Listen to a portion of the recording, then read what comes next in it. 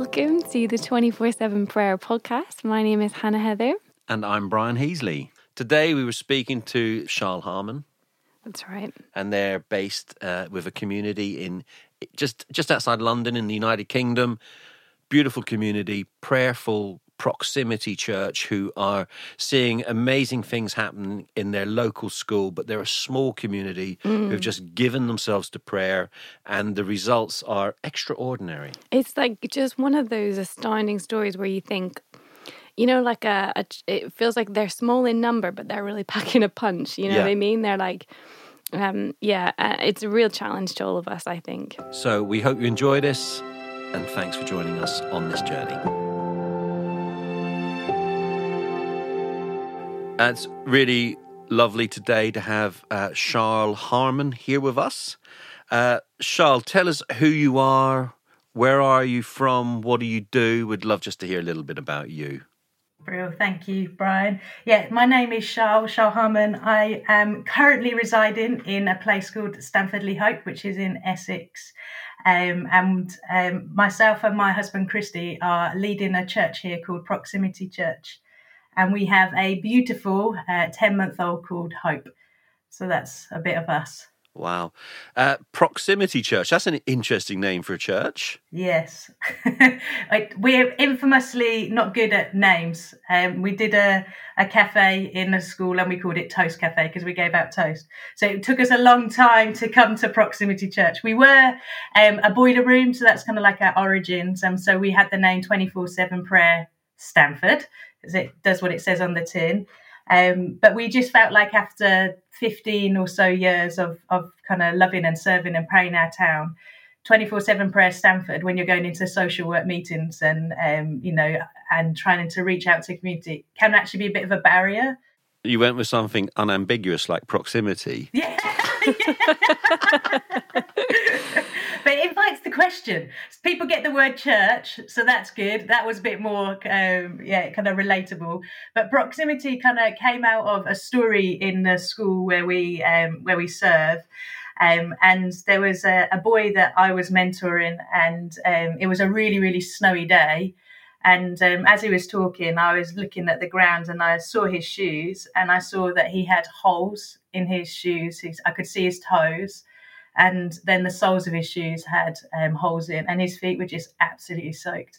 And we kind of like took that story of you only get to see the needs sometimes when you're in proximity, and proximity to God, proximity to one another as church, and proximity to the community. So we kind of have this catchphrase of we want to be close enough to see. Want to be close enough to see God, to see one another, and to see the needs in our town. Wow. So Proximity Church became what it is, yeah. That's so good, and that definitely makes me feel a little bit like out of order for laughing at your name. So, why are you passionate about prayer? Would be a really good question, and we'll go from there, Charles. Yeah, no problem. Passionate about prayer because I've come to realise that I need prayer in my life. I'm so grateful from a young age. I was a teenager when I first heard of 24/7 prayer, read the Red Moon Rising. And because by nature, I'm a practitioner. I think by nature, I'm someone that I see a need, I feel compelled by that need, and I want to reach out to that need. And something that's core to 24/7 is that we have this God story. And then when I was 18, I had the privilege of being on a gap year with 24/7. And part of that year was to go through the God story of the Bible. And really that story for me, I could just see that it was all God's rescue plan. It was all God's rescue plan, is to save humanity, to save creation. And that was really compelling for me. But then to be part of a movement of 24/7 prayer is that you realize our prayer is as much active as our mission. And really, I think it saved me from having a Messiah complex. I think we all tend to dip into that at times, but to realize that actually it's God that does the saving. It's God that's the rescuer. It's God that's got the whole rescue plan at work, and to be embedded in that and to stay connected to God. So I think So and then the simplicity of the 24/7 of breathing in God to breathe Him out. Yeah, I love that. And if we're always doing mission and we're never spending that time in prayer, then we just burn out. And you hear those stories. If we want to go the long haul, if we really want to see change and transformation and see lives turned around, then we have to get the prayer thing right. And Christy and I in leading the church, we're 17 years of Proximity Church, and we just feel now more than ever in this season, God is saying, "Seek my face." Wow. Seek my face. Like we have done lots of stuff in the community. We're very active. We are still very much 24/7 prayer, and yet there's this call still to come back to God and to put that as the priority. So yeah, prayer for me doesn't come naturally. Mission comes naturally for me, but I've come to so appreciate the power and the discipline and the priority of prayer. Wow. As a community, as an individual, as a leader in the church. Amazing. Have you ever come close to burnout? I think probably, yeah. I guess lockdown was hard in some ways. We actually, it's interesting. We've had 4 years where we haven't had a prayer room as a community, and I think Christy and I would say we've suffered. There's people that have joined our church that haven't had the experience of having a prayer room, just that undergirded sense of prayer in the community. We've had prayer weeks, we've had 24/1s, we do prayer walks every month, we have intercession every month, but to have a place of prayer, so we've just we're going to go after having a prayer room. And last week, we actually opened a permanent place of prayer. Amazing. For the first time in 4 years. It's on. Don't have many beautiful places in Stamford. Brian can testify, but there's a place called One Tree Hill, and it's hills. And there's this church at the top of this hill, and we just went to them and we said, "Oh, we would really like to, join with you." And we're looking to have a prayer room. They said, "Oh, it's really interesting because we're looking to change our vestry, which used to be called the consecration room, into a prayer room." So literally last week we've just launched that, and I think for me, I'm just so desperate to get in there. I've missed that pilgrimage to a prayer room. I've missed the discipline of having a weekly slot.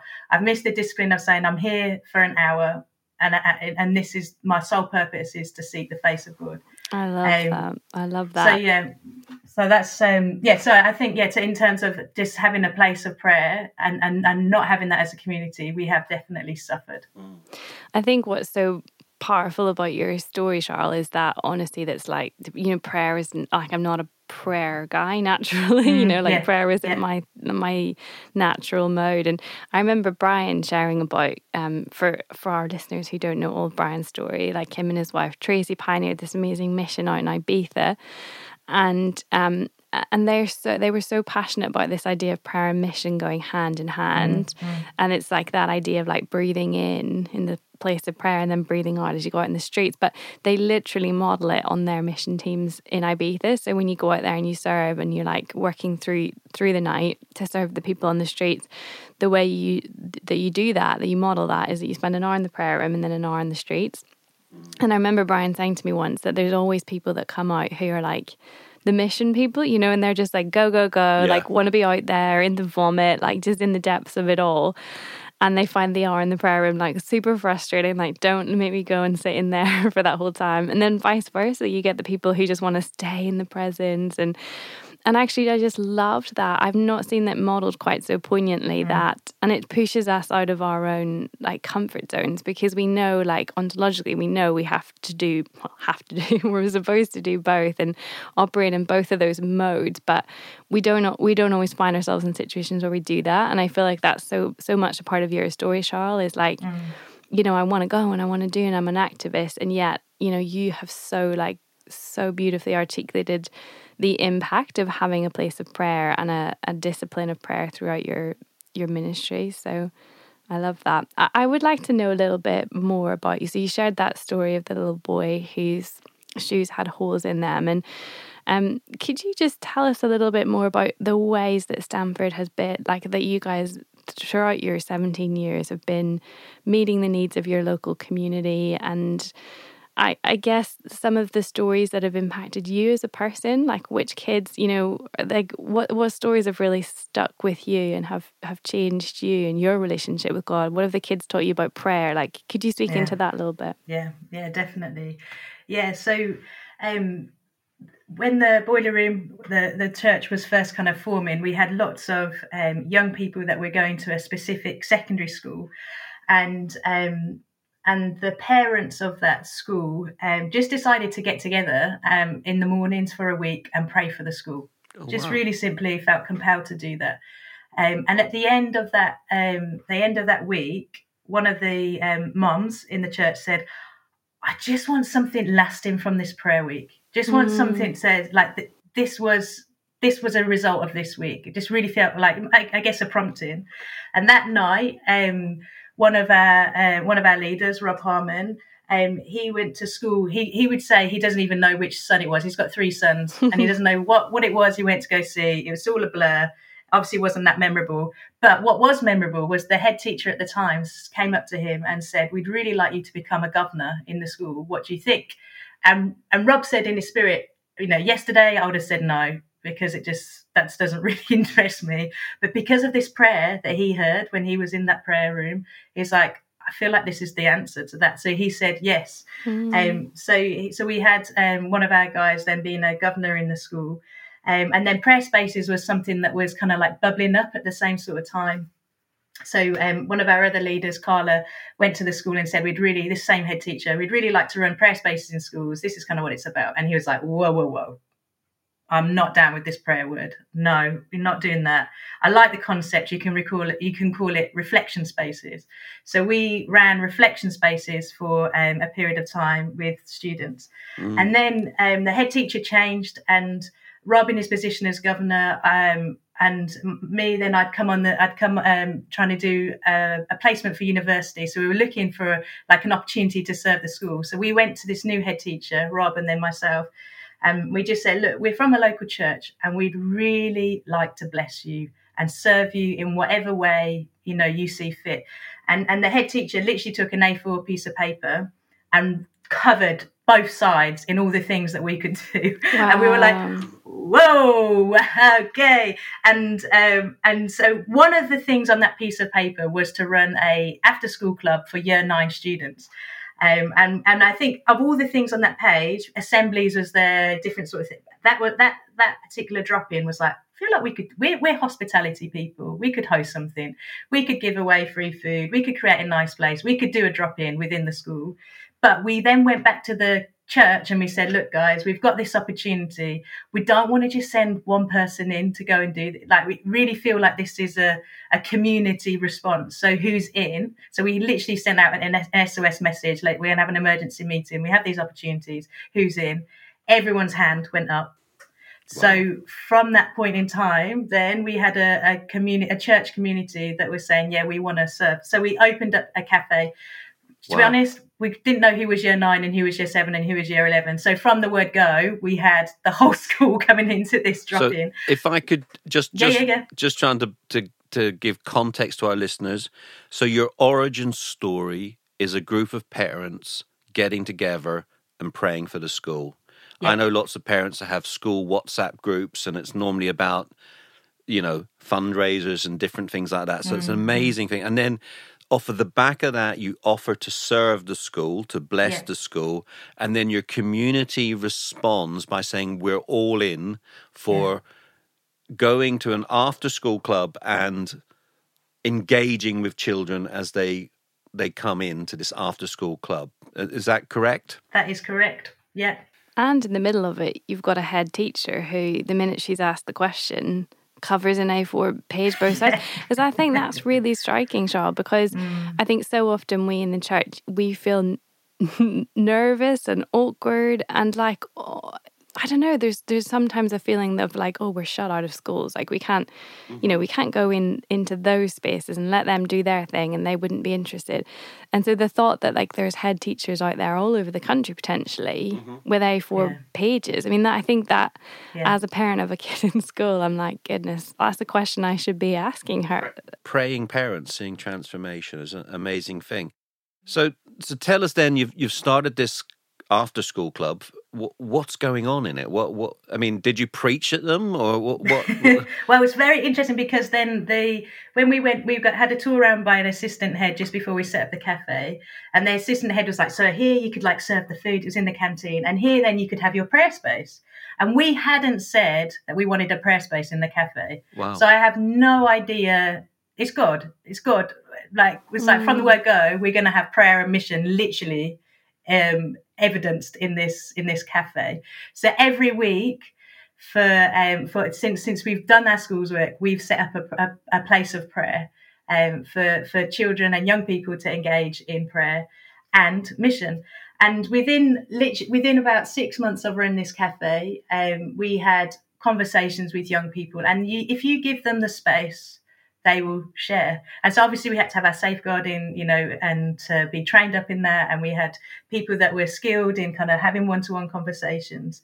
But also we had multi ages. We had 6-year-olds in the cafe, and then we had students that were part of our church who were serving as part of the cafe. This whole range of ages. It was a church.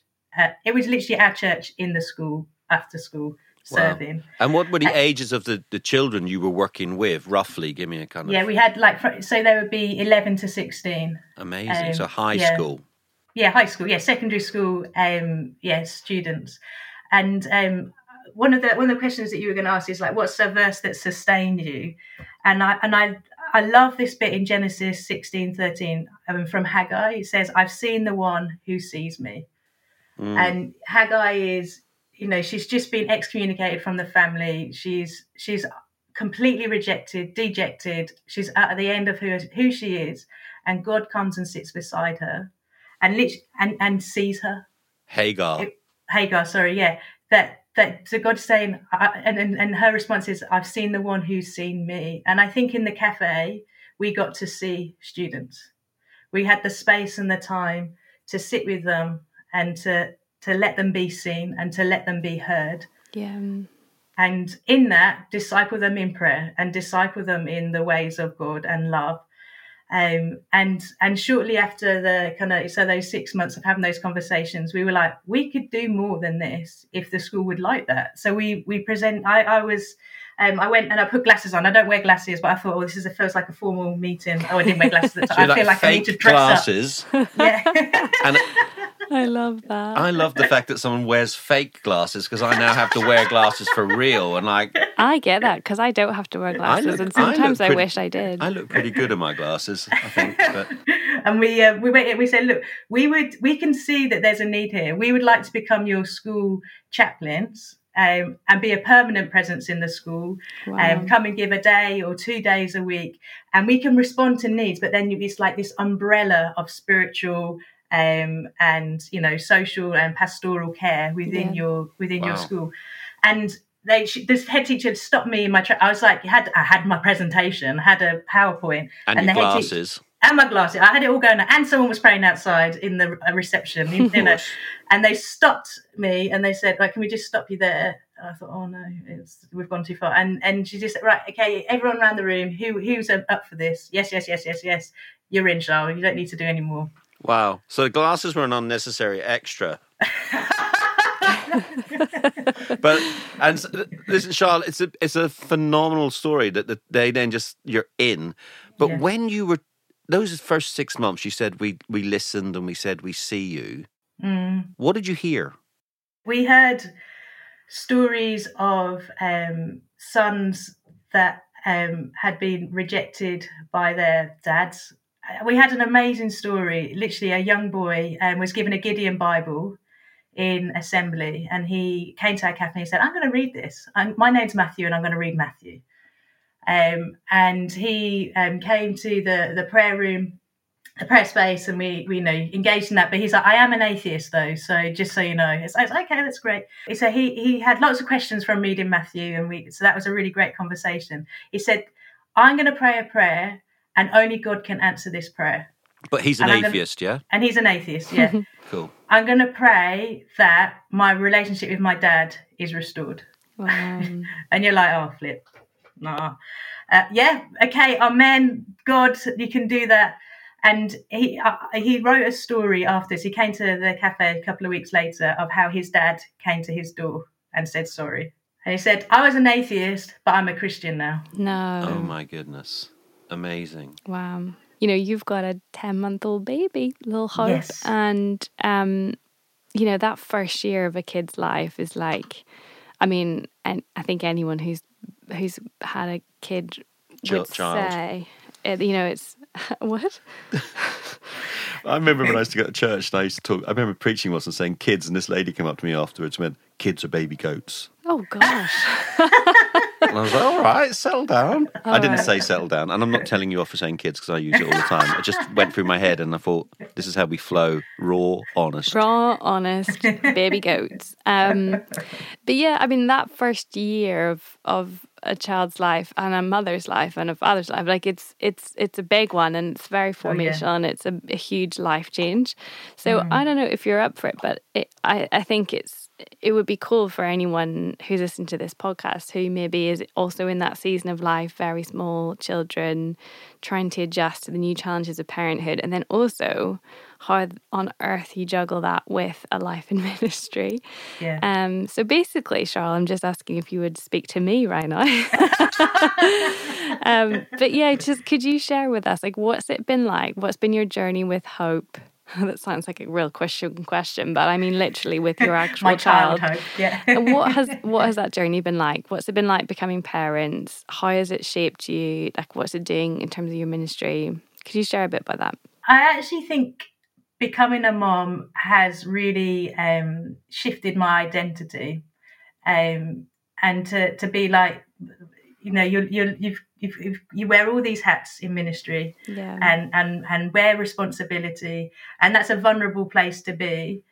But being a mom, I think I just feel so fulfilled in being a mom, and learning from God in how to mother my child, and I think I just feel a release in my identity in becoming a mom, and I can't really maybe word that, but it just feels, I feel more full by having Hope, and it has been really challenging, I guess, even just the personal devotion and personal kind of walk with God as you're up 24 hours a day, and trying to reach out to people and juggling in and around being motherhood.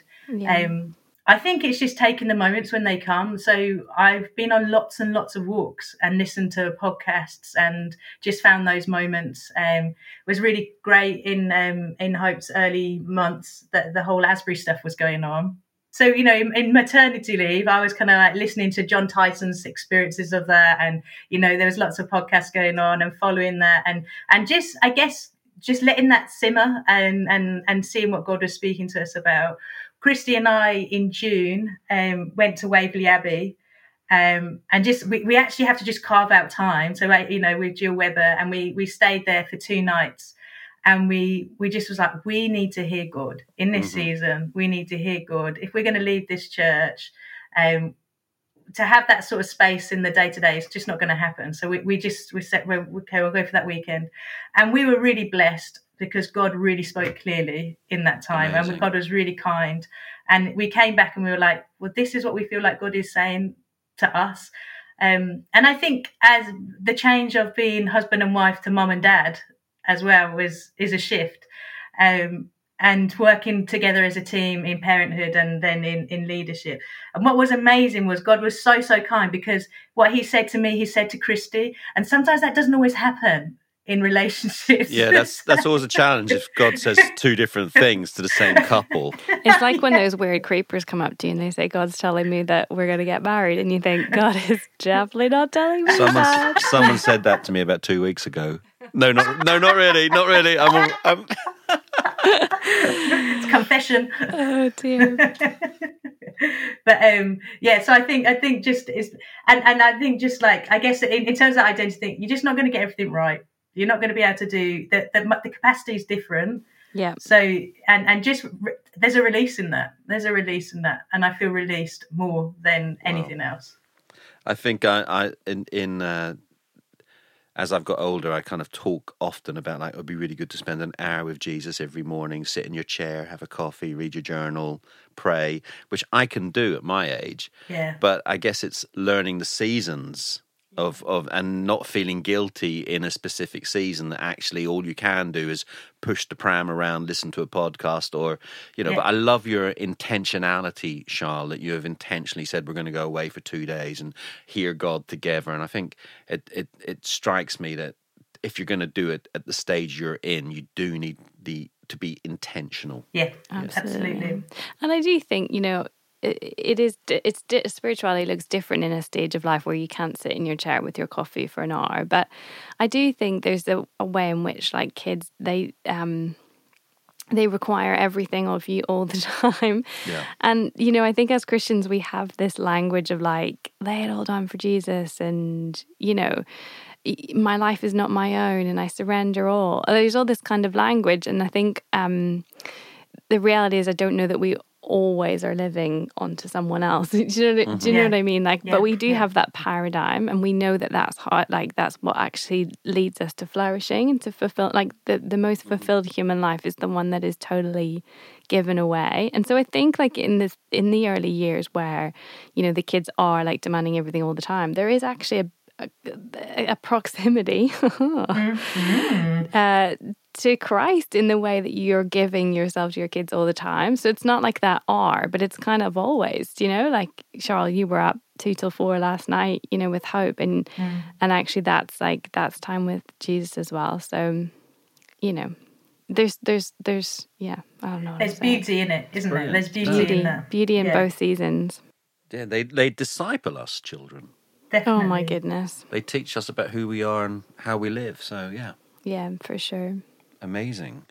So, Charles, tell us, how do you keep going? How do you persevere? You're saying 17 years. You started off as a small group of Christians meeting together. You were actually a home group out of a local church that kind of grew to become a community that's now called Proximity Church, with that beautiful story you told us at the beginning. How do you not get disheartened? How do we keep going? There'll be people out here. We listen to the guys who lead really big churches, and we love them. They tell great stories. But you're in a place just outside of East London in England. It's a pretty, it's not very pretty kind of as a place. It's a challenging area to live in. I can say that because I went to school in Essex, where you guys are. But how do you, in that, just not give up? Yeah. I kind of I think the story of Proximity is a community that prays, and I think when you're a community that prays, you can have this seasonality, like as individuals. Because when I'm at peak busyness, someone else in the community will have is in a different season of life, and we have this kind of like multi-generational church that prays, but people keep us going. So I think that we've really set a culture of a praying church, and held on to that even without having a prayer room. And so every month in our calendar we have a prayer rhythm. Yeah. So as I say, we prayer walk the streets with other churches that we're leading. We have intercession nights. We have either 24/1s, or we have weeks of prayer. So there's these kind of like communal calls to prayer that keep us grounded. Amazing. One of the things that we do every year, and we've done for the past 10 years, is we have 5 weeks. We call it 5 by 5. So we're in this season now, where for 5 nights of the week, we gather together to read a book of the Bible and to pray for an hour for 5 nights. So Sunday, Monday, Tuesday, Wednesday, Thursday, for 5 nights. And so we have people that meet in person in their home, and we have a Zoom group for that. And we've done that for 10 years. Wow. And every time you start 5 by 5, you think, this is like, I know what this means. Yeah. I know what this means. But there's something about kind of like raising the bar for like a short, intense season. I'm going to choose prayer over Netflix. I'm going to choose prayer over whatever scrolling on Instagram. I'm going to choose to sit with my community and pray. And I cannot tell you actually how many stories of breakthrough we've had over these 10 years of this kind of like season, these intense rhythms that we have in the year. So even this week, we've had 2 of our core members who unfortunately have cancer have come back with results saying that all their levels have reduced. Oh my goodness. I mean, they have had medical interventions, but that's something that we've held for 4 weeks of the 5 because we've got 1 week left. Hannah's got one final question for you in a minute, but a couple of little things I want to just clear up here. How big is your church? How many people? I would say on a good day we're 70 people, okay, including kids. Love that. When you would you say when you're working in the schools that you're now working in, how many young people are you impacting on a weekly basis? It'd be about 150 to 200. Amazing. I just think it's really important to notice that we don't need to be huge. Yeah. I mean, you're not anti-growth, I know that, because I know you guys. Yeah. But it is that God can use any size of community to impact the community around them. And it's such a compelling and honouring story. It's so good to hear, Sean, and thank you for sharing. But Hannah's got a little question for you. A little one. Charles, what would a spiritual awakening look like in your context? Well, I think it has to start with the young people. So I've got here just young people leading the way. I want to be led by young people that are assured in their identity in God, and not rocked, but have this confidence. So I think revival would look like, awakening would look like young people being free, having the fullness of life just breathed into them, that they would walk with a sense of confidence, a sense of knowing who they are, a sense of purpose, alive, fully alive, and in relationship with one another. And so I think renewal for me would start with the young. It would start with youngsters saying, I want to worship God. I want to go to the prayer. I'm going to choose this over that. I'm going to choose to love and to serve my neighbour over the other things that kind of like draw us away. I think awakening looks like barbecues and, like open gates and coming in and neighbours joining together. I think awakening looks like, that park looks like it needs some love and attention. Let's like all go there and we'll spend the day there. We'll eat together. We'll clear it up. We'll make it a beautiful space. I think awakening looks like knowing each other's names and knowing each other's stories, and that there would be no needy person among us in this town. Good. I think awakening looks like safe places. It looks like light. It looks like peace. It looks like clean streets and clean parks. And I think it's just an abundance of joy to hear laughter, and to hear just people like playing games and playing football and, like I say, eating around the table. So I think it looks like an all-age feast. That's what I would love to see, is to, when you have your, like, in England, we would have special things for coronation where you have street parties and things like that. And, everyone comes out and brings their food and you sit down in the street. And so I think it just looks like depth of relationship and individually people knowing who they are and living with purpose. Wow, that's such a compelling and beautiful picture of awakening. Yeah, sign me up for that. I love that. Great. Okay, one last one. Well, an actual last one. Charles, could you tell us, as you think back over your life and your journey with Jesus, what is one experience of prayer that you will never forget? Yeah. I think I'm going to go back to being an 18-year-old. 2008, 2009, I was on the transit course, which was a 24/7 year out. And part of that, if you say about my journey with prayer, part of that, which I really struggled with, was Monday to Friday, every day we had to pray from 9 till 10 together as a community, as a group. And I thought, what are you going to have to pray on day 2, let alone day 50 of doing that? And then we had to leave every time. Anyway, so we had this discipline of praying every day. And that was so good. Such a good discipline to have. Part of those prayer times and then kind of personal prayer times in that prayer room is I'd heard this quote by C.T. Studd, which is, "Some want to live within the sound of church or chapel bell, but I want to run a rescue shop within a yard of hell." Which as an 18-year-old, you're like, yeah, that's me. I'm going to do that. I'm sold out for that. So literally every day of my year out, I prayed that prayer. Every day I was just like, I want, and then, you know, like I've shared the story about, you know, that God's rescue plan and the God story. And I think even Brian, when I went out into 24, when I went to Ibiza, you actually prayed over me that, Shah, I just see you as a rescuer. I'd like, the pen had like fallen off the side of a sofa and I'd caught it. And you then were like, yeah, you know, you gave me this word. And it was, you know, God was just really speaking about rescue. So I had no idea what that meant. At the end of transit, I was invited to go to Reading because 24/7 were doing some stuff in Reading with Andy Freeman. So I was looking to move there and be a part of a community house. And I started to apply for jobs. And one of the jobs I applied for was to run a community cafe in a council estate on the edge of Reading.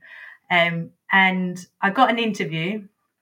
And again, I didn't know what to wear for this interview, so I went really smart.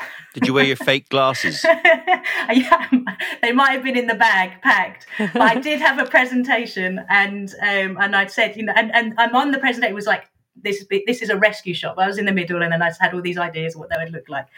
And I was 18 when I went for this interview. And I came back, got the train back to Birmingham, where I was then living with my parents. And I don't know, I was like, okay, there you go. I gave it a go. I got a call the next day to say, okay, we'd like to show you around the cafe. So back on the train to Reading, I went. And they lifted up the shutters and we went in, and I just heard the whisper of God say, "Here's your rescue shop." Amazing.